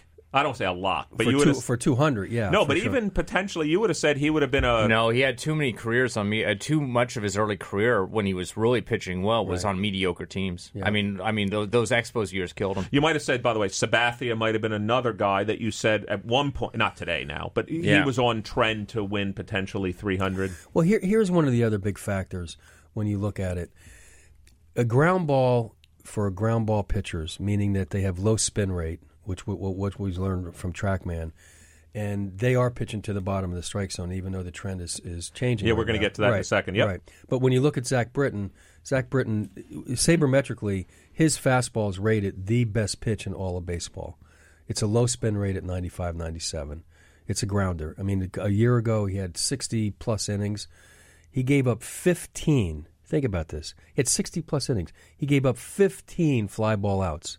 15 fly ball outs. Are you kidding me? Yeah. That's ridiculous. You're saying, I mean, obviously, just for our listeners here on Wharton Moneyball, what Rick's talking about is he's either striking you out or grounding you out. Or it's a grounder. Yeah. And a grounder, a ground ball sabermetrically has a higher value than a swing and miss over long periods of time.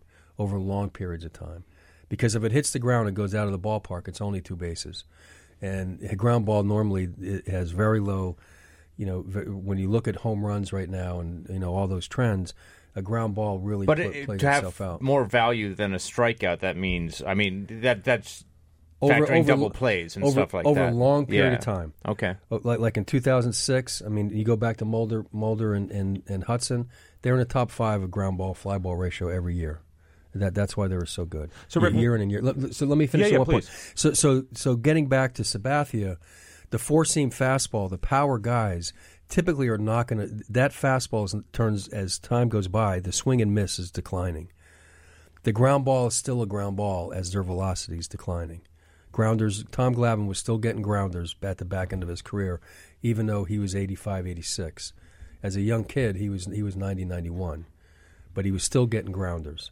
So which pitchers have you seen successfully, let's say, transition from... You mentioned Nolan Ryan. Nolan Ryan was still a power pitcher at 40. Guy.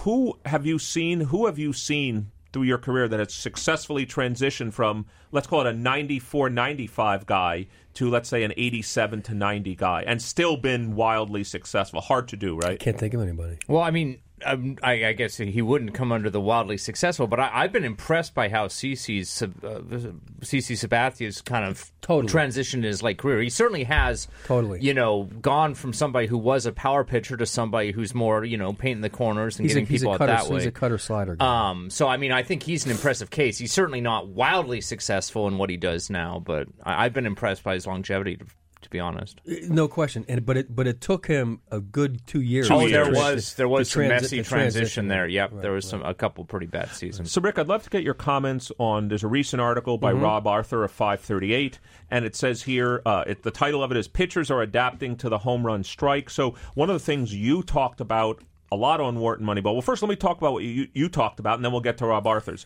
You used to talk a lot about the analytics of where people could hit well in the strike zone, high in the zone versus low in the zone. So could you first remind our listeners on Wharton Moneyball about kind of what the data suggests about where people should pitch high, low, inside, outside, what you've observed? Well, the batting average at the bottom of the strike zone last year was 193, and that's if you touch the bottom of your kneecap and then go down below to your shin.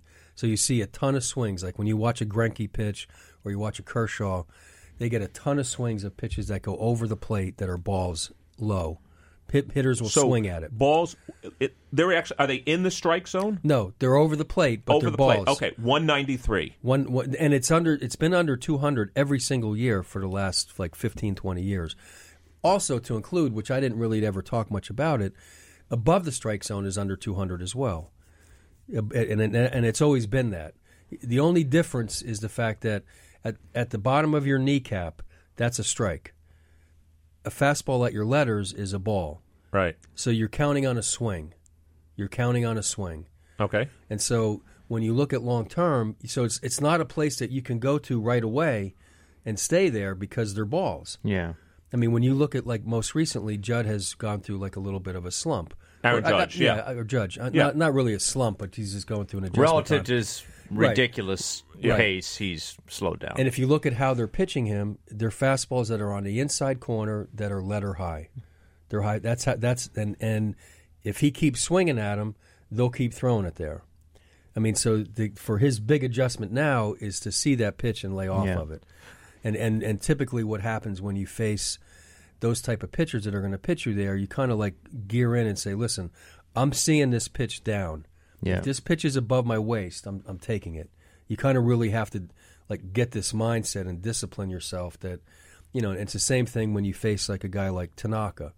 When you look at Tanaka and his struggles, he struggles because he can't beat you in the strike zone. Yeah. When he does well, they're all pitches that are below the strike zone. So if you take them, and his split finger forkball has a bad knuckleball spin. It's not a fastball spin. So as soon as you see that spin, and he doesn't throw for called strikes. So as soon as you see that spin, you say take. So hitter's basically saying, I need to see the ball up.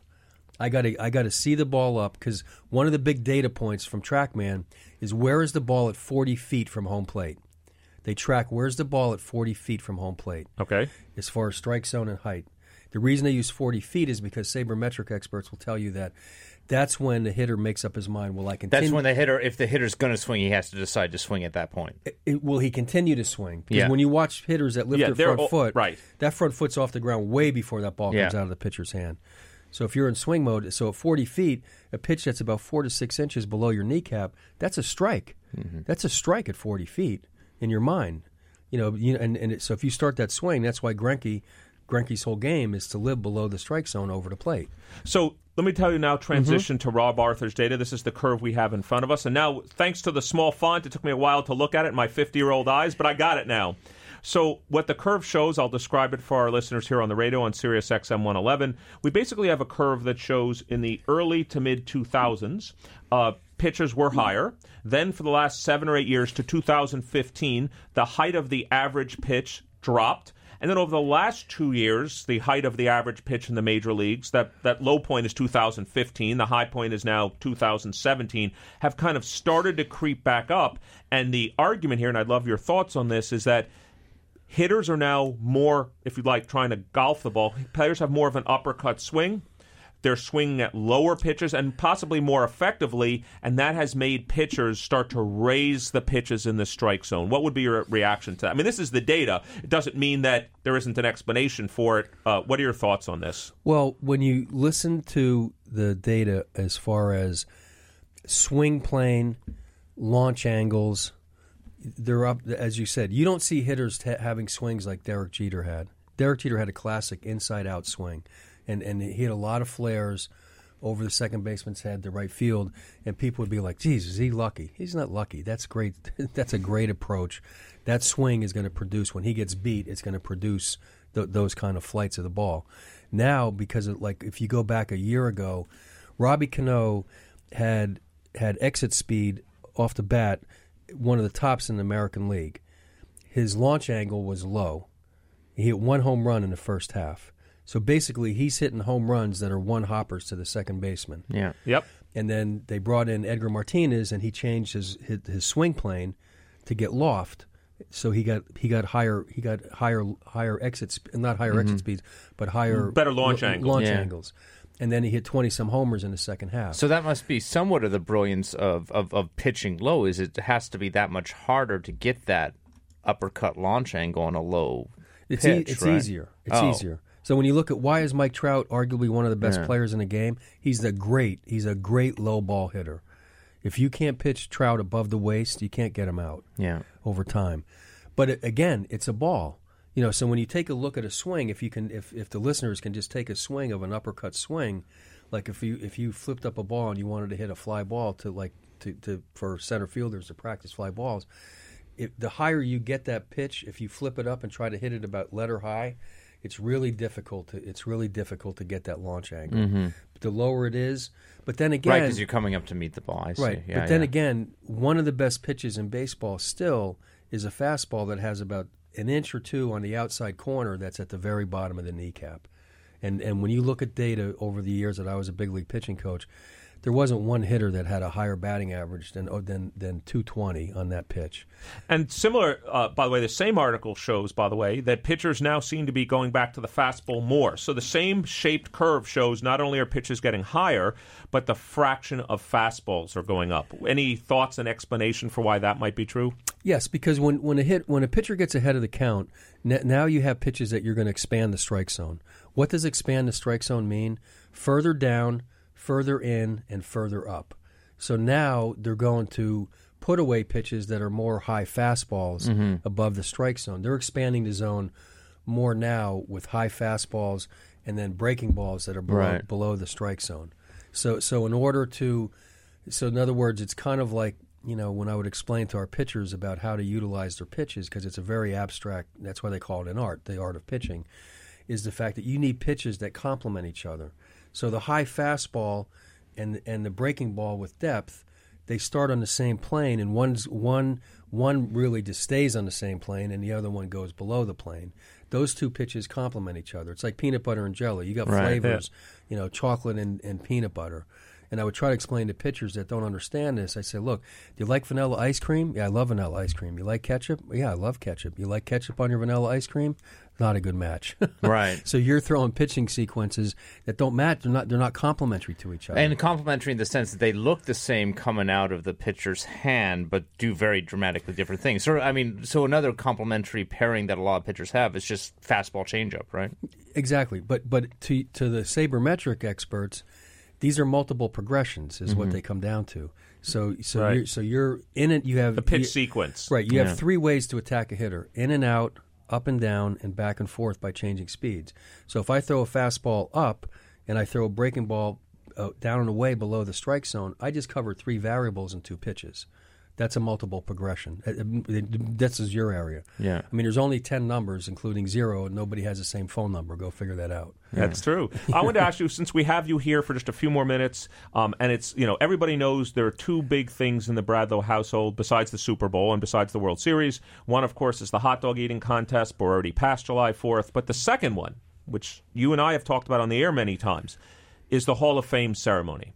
So, by the way, the induction ceremony is this Sunday. for those of our fans that don't know, you can watch it on MLB Network starting at 1:30 live on Sunday. It's one of my favorite times because they bring back all the old Hall of Famers. By the way, I was glad to see his health has improved. Henry Aaron's going to be there this year for the first time. Well, in my view, as Bud Selig used to say, he's the true home run champion. But we could get to that at a different time. Any reaction to the three guys that are being inducted into the Hall of Fame this year? I'll say their names. If you could just give us 30 seconds to a minute on each. Any recollection, any memory of anyone? So the first one, Jeff Bagwell. Any thoughts about Bagwell as a hitter? Well, just I know like when we would come in to face the killer bees, I mean, you would always, you get the sweaty palms a little bit. You get the dry mouth. And then, it's interesting because I would look at so much videotape and then so much data of how you pitch these guys. So when I would see walk by like a Jeff Bagwell, I'd be like, "Hey, Jeff, how you doing?" And I'm going, pound fastballs in, breaking balls below the zone. You go through like how you would get him out. Yeah. But he was just always just so dangerous, and the quality at bats, and we're just one after the next. That's why guys go to the Hall of Fame. They grind this out for. You don't go to the Hall of Fame because you did this for 5 years. Yeah. How about The Rock? Tim Raines. Any recollections of Tim Raines? One of my favorite players growing up. Well, you know what? I was with the White Sox when Timmy was there playing, and Timmy and I became really good friends, and to this day, and in fact, was interesting. Years during that time, they had in Las Vegas. They had an arm wrestling contest, and none of the players really wanted to go. So I was a coach, and they said, "Hey, how would you like to go?" I said, "Look, free trip to Las Vegas. I'm happy to ready, go, boom, I'm done." And Rock won it. Wow. Yeah, nice. he won it. So he wasn't called The Rock for nothing. Yeah. But, just a special, unique guy. Always a smile away. No matter what was going on, he always had this sense of humor, could always laugh at himself and laugh at, these really pressure situations. Really just a unique, special guy. And the last one, just in our last 30 seconds or so, is someone that, and this allow me to ask you another question about the role of catchers for pitchers, is Pudge Rodriguez. Mm-hmm. So could you talk about the role, not just about Pudge, but about the role? How is it that important? Could I get back there and have caught Tom Glavine and gotten 300 wins? How important is the catcher to the pitcher, and what do you think of Pudge? It's absolutely huge. I couldn't have been back there and just caught the guy and put up one finger, 2, 3, whatever it is. Well, maybe when we finish, we'll have you we'll practice blocking balls. Yeah. but it's that's why they call it a battery. Without question. There's this security blanket, and it's so amazing. And I would have never thought this until I experienced it. That even like a Tom Glavine, he did not want to shake off the catcher. Mm-hmm. He wanted to literally. Interesting. Yeah, a lot of starting pitchers, they just don't want to do that. Their focus is on literally just hit the glove, and they trust this. And in fact, I heard an interview yesterday on the Fan with Pudge. He just came out with a book, They Call Me Pudge. And he talked about the fact nice name. I like the name of that book. I think one of the second games he caught in the big leagues, he caught Nolan Ryan. And he was talking about that experience, and Nolan and he got together, and Nolan said, "Listen, I know, here's how I want to pitch the game, and you put down the fingers, and I totally trust what you're doing." And that was as a 19-year-old kid. But the one thing about Pudge, which was amazing, Pudge never took a called strike. We would play them 19 games. When I was in Oakland, we played Texas 19 games. And so I would, I had a unique way I charted. And so I'd put these lineup cards down. And so I had, if it was a circle that was empty, that was a called strike. A circle filled in totally, that was a swing and miss. And a circle with a slash through it was contact. So I laid, I'd have all these lineup cards, and I lay them down. I got 15 of them. And I'm going 15 games, he's taken one called strike? One called strike? Are you kidding me? He's swinging. He is swinging. And the called strike he took was a breaking ball that was supposed to be down and away that started at him, and he kind of flinched like this, or else he would have swung at it. He couldn't walk him. And we would come in there and say, listen, if we walk Pudge, we have a 3-game series, if we walk Pudge 6 times this series, it's okay. It's okay, because he's swinging. He is swinging.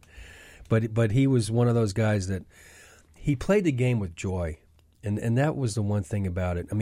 You're catching in Texas with all that gear on in the summertime and 100 You better degrees. enjoy it. Wow. Yeah, and he would always have a smile on his face. Well, at least you got to relax in Miami afterwards. Yeah, right. Yeah, right. Yeah, I think that was when the wind chill was like 99. Well, Rick, we want to thank you in person. Thanks for all the time you're spending us with here on Wharton Moneyball. Of course, we'll have you back in 2 weeks.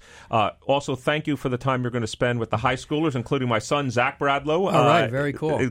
This afternoon, talking to them about your Moneyball experience. So, again, we've been talking to Rick Peterson, former MLB pitching coach, author of Crunch Time, How to Be Your Best When It Matters Most. Rick, thank you for joining us here on Wharton Moneyball. My pleasure. Real joy. So that's 3/4 of the show down, 1/4 of the show to go. Please join us after the break.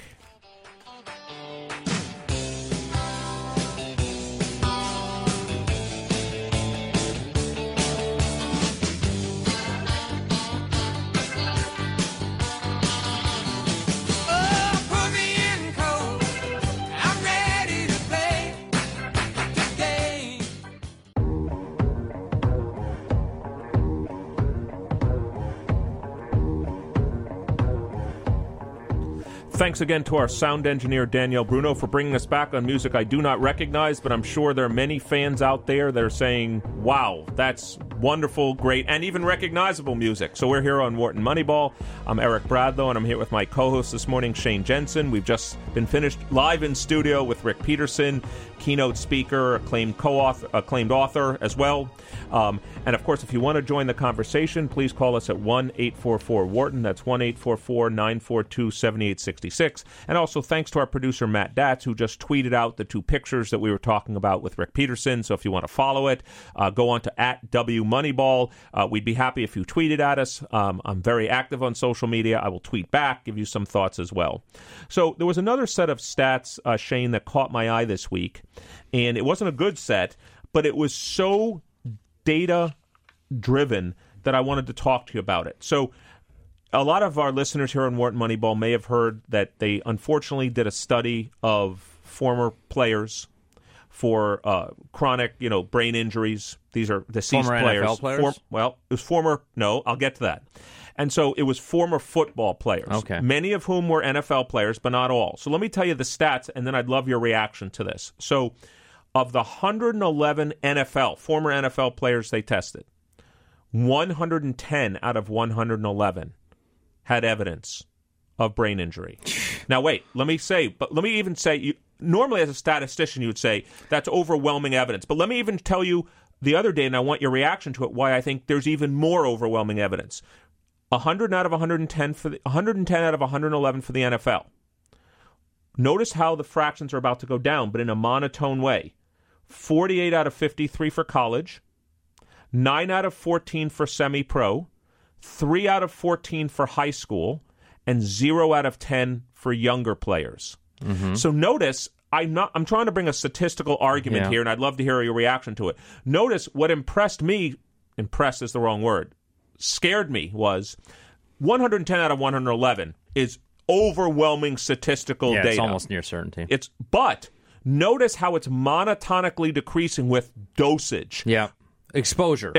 Yeah, exposure is a better way. College is about 90%. Semi-pro down to 60%. High school down to 20%. Younger players at 0. Yeah. So could you talk from a statistician's perspective about how, when you get a fact, that's impressive. But when you get this kind of exposure-outcome relationship, that has to be even a greater signal. I'd love to hear your thoughts about that. I mean, I think that's right. I think it's sort of the kind of the area of statistics that would sort of be the best way to kind of model this would be survival analysis, right? You could fit. So tell our listeners a little bit about what the field of survival analysis is about. Well, it's essentially about kind of predicting some end event, right? And ideally predicting some end event. I mean, it comes up mostly in kind of the medical field where you're trying to predict, say, age until a particular disease or something like that. And it's usually you're trying to model that as a function of some sort of exposure. Like you could sort of say, a classic one would be amount of exposure to lead or time exposed to lead, and how that predicts something like cancer or some other disease. Here we have the exposure is playing football, Yep. And the outcome is brain injury. And it's again like the sort of, what Eric basically with these kind of fractions at different, points has done is sort of broken up what is really kind of a continuous curve into a few different kind of break points. People that have actually made it to the NFL, people that have made it to college, et cetera, et cetera. And yeah, I mean, just based on the fractions that you're quoting, I mean, it's clear that there is an exposure outcome relationship. Yeah.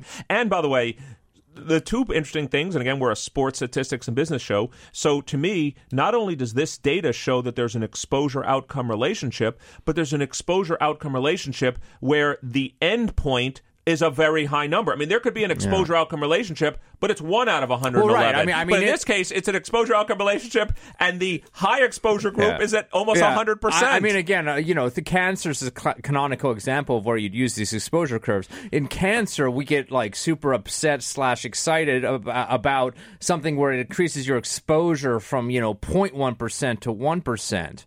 I mean, can you imagine engaging in activity where 110 out of 111 people at the end of this get cancer? I would think that would change the mathematics I don't dramatically. think many people would do that. It would have to feel pretty awesome at the time for you to entertain that kind of activity. But obviously, with football and brain injury, we have that kind of exposure-outcome relationship. We still have people engaging in it. Oh, that's certainly true. There's a couple other events that caught my eye in sports I'd love to get your reaction to. Now, this doesn't include last night's game, although I'm pretty sure he did not hit a home run or hit or drive in a run. So prior to the All-Star break, our favorite guy, Aaron Judge, had 30 home runs and 66 RBIs. Let's assume essentially in half the season. Mm-hmm. So you can just double those numbers and say he was on a 60-130 pace. Since the All-Star break, and again, for our listeners, don't want a bunch of angry tweets at me or calling us at 1-844-WHARTON, 1-844-WHARTON saying, Bradlow's wrong. I'm not including yesterday's game. He had played 11 games and had 2 home runs and 7 RBIs. And people are like, oh my God, that's awful. Well, if you multiply that by 15, which would be a full season, after the break, he slumped to a 30 home run, 105 pace. So let's just be clear that his slump is still a pace of 30 home runs and 100 RBIs in a season. At what point in time do we start? Wait, I mean, it must be more than 30 home runs. No, I'm saying he had 2 home runs in 11 games. Yeah. So you multiply that roughly by 15. 15 times 11 is 165. So the pace he's on, I'm saying. So he's still on a 30 home run pace. Like 30 per No, half. I was just saying. No. Yeah, I was saying.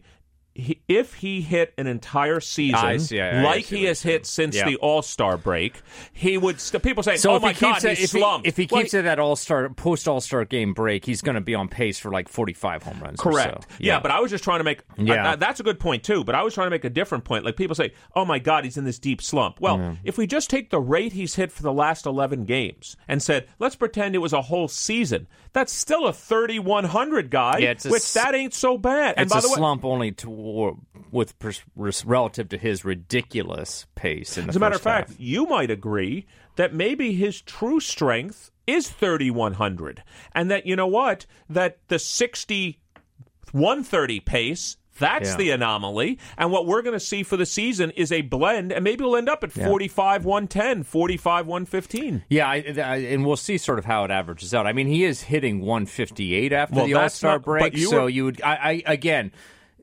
The true, I mean, he probably wasn't the 330 hitter that he was before the All-Star break, and he's probably not the 158 hitter that he is after the All-Star break. It's going to average out to something reasonable, actually something amazing, probably. It's fascinating that you bring that up, so let's talk about that. You remember a couple of weeks ago, you and I were here, and we said if he doesn't win the Triple Crown, will it be on home runs, RBIs, and batting average? So what your opinion, I don't want to put words in your mouth, but from what I just heard from you, there's a belief here that it's probably going. Your belief is, well, forget now. It's almost certain it's not going to be on batting average. But you would have maybe said, given your knowledge of his game, that batting average would be the one where he would have the hardest. And also there's the data that suggests this guy has a massive... He may strike out 200 times in the season. Right. So this guy has a massive strikeout rate, but as you also know, of all the players who have ever played the game, I think he's got the highest batting average of balls in play. Interesting. Yeah. No, I mean, that's right. He certainly has one of these historically high batting averages on balls in play.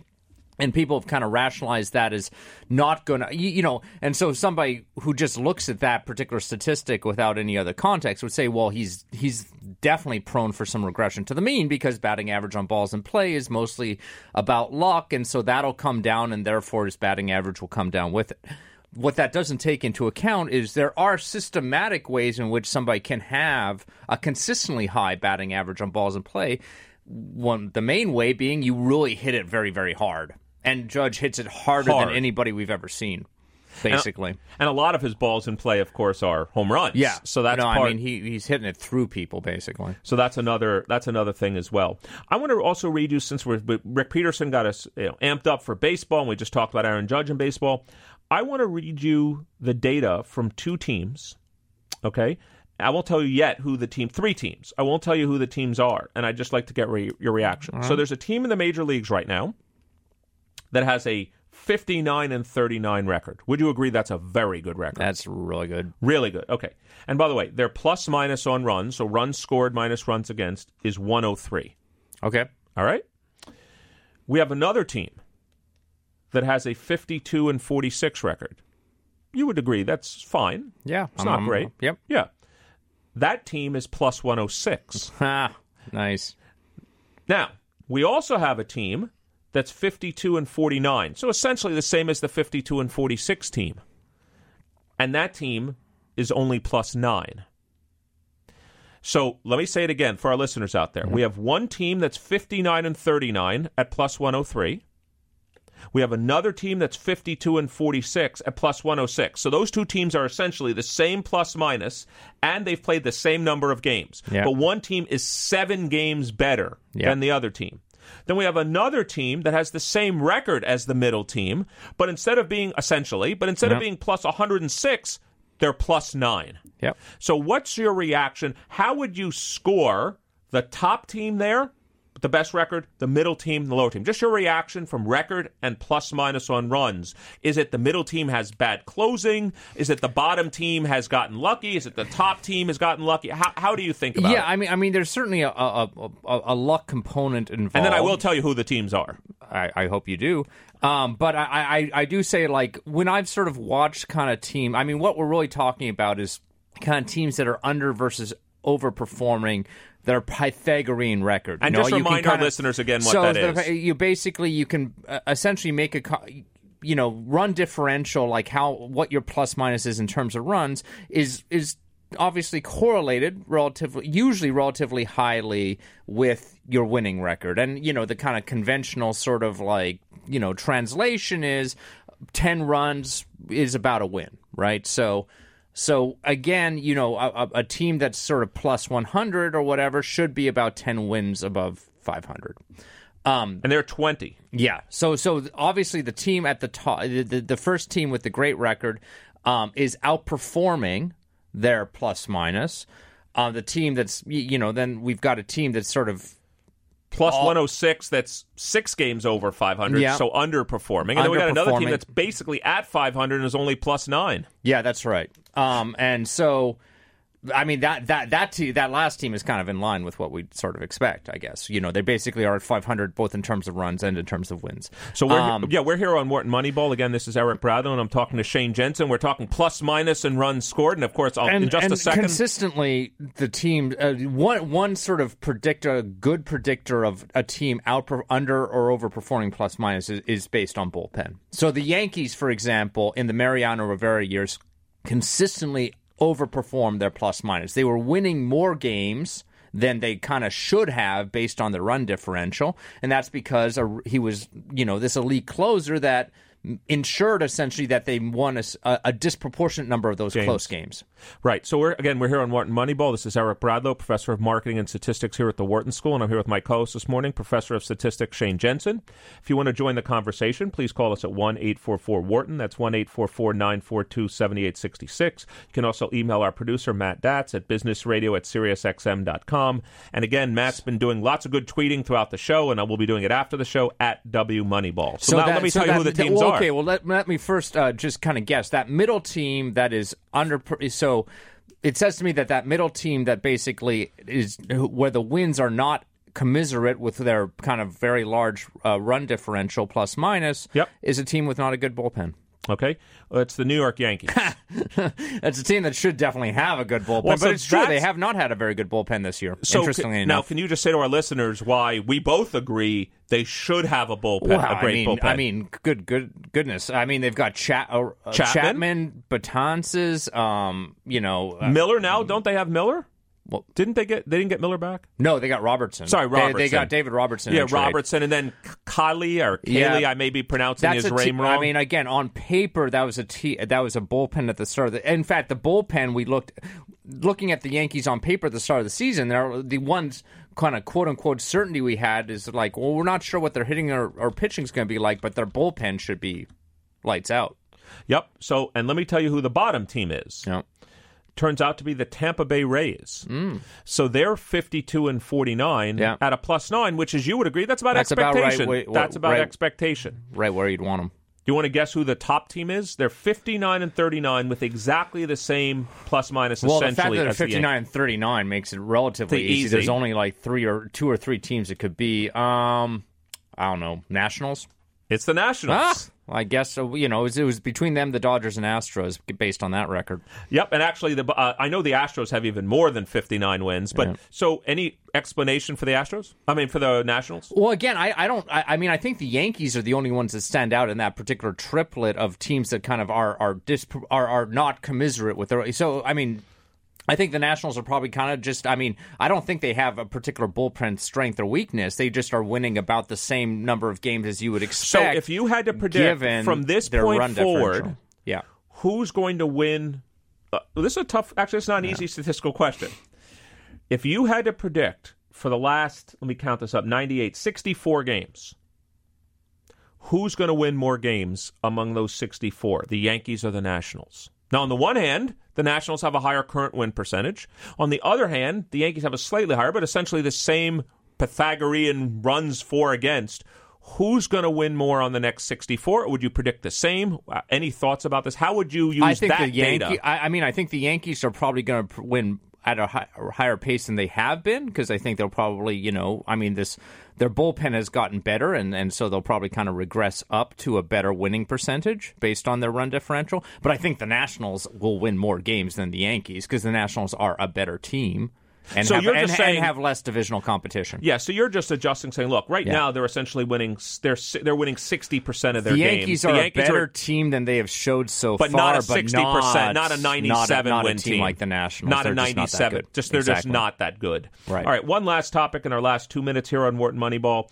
There's also a soccer tournament going on, the CONCACAF, and tonight, as a matter of fact, the Gold Cup. The Gold Cup. The USA is playing Jamaica. So, Justin, our last 2 minutes, just to give you some quick data, the USA was 7-5 to win the tournament at the start. Mexico was the favorite at 6-5, got beaten by Jamaica. Jamaica was 33-1 to actually win this. So how the hell did Jamaica get into the finals of the CONCACAF? And is this a new trend you think we're going to be seeing in soccer, where Jamaica's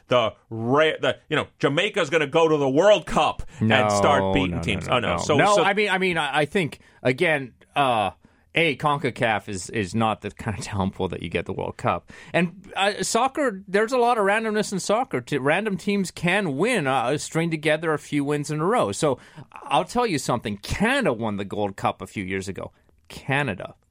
Soccer's not the number one sport in Canada? No, as it turns out, it's not the number one sport. And Canada, I don't even know when the last time Canada even made it to the World Cup was. But so in these kind of regional tournaments, weird things can happen, and Jamaica's the weird thing of this year.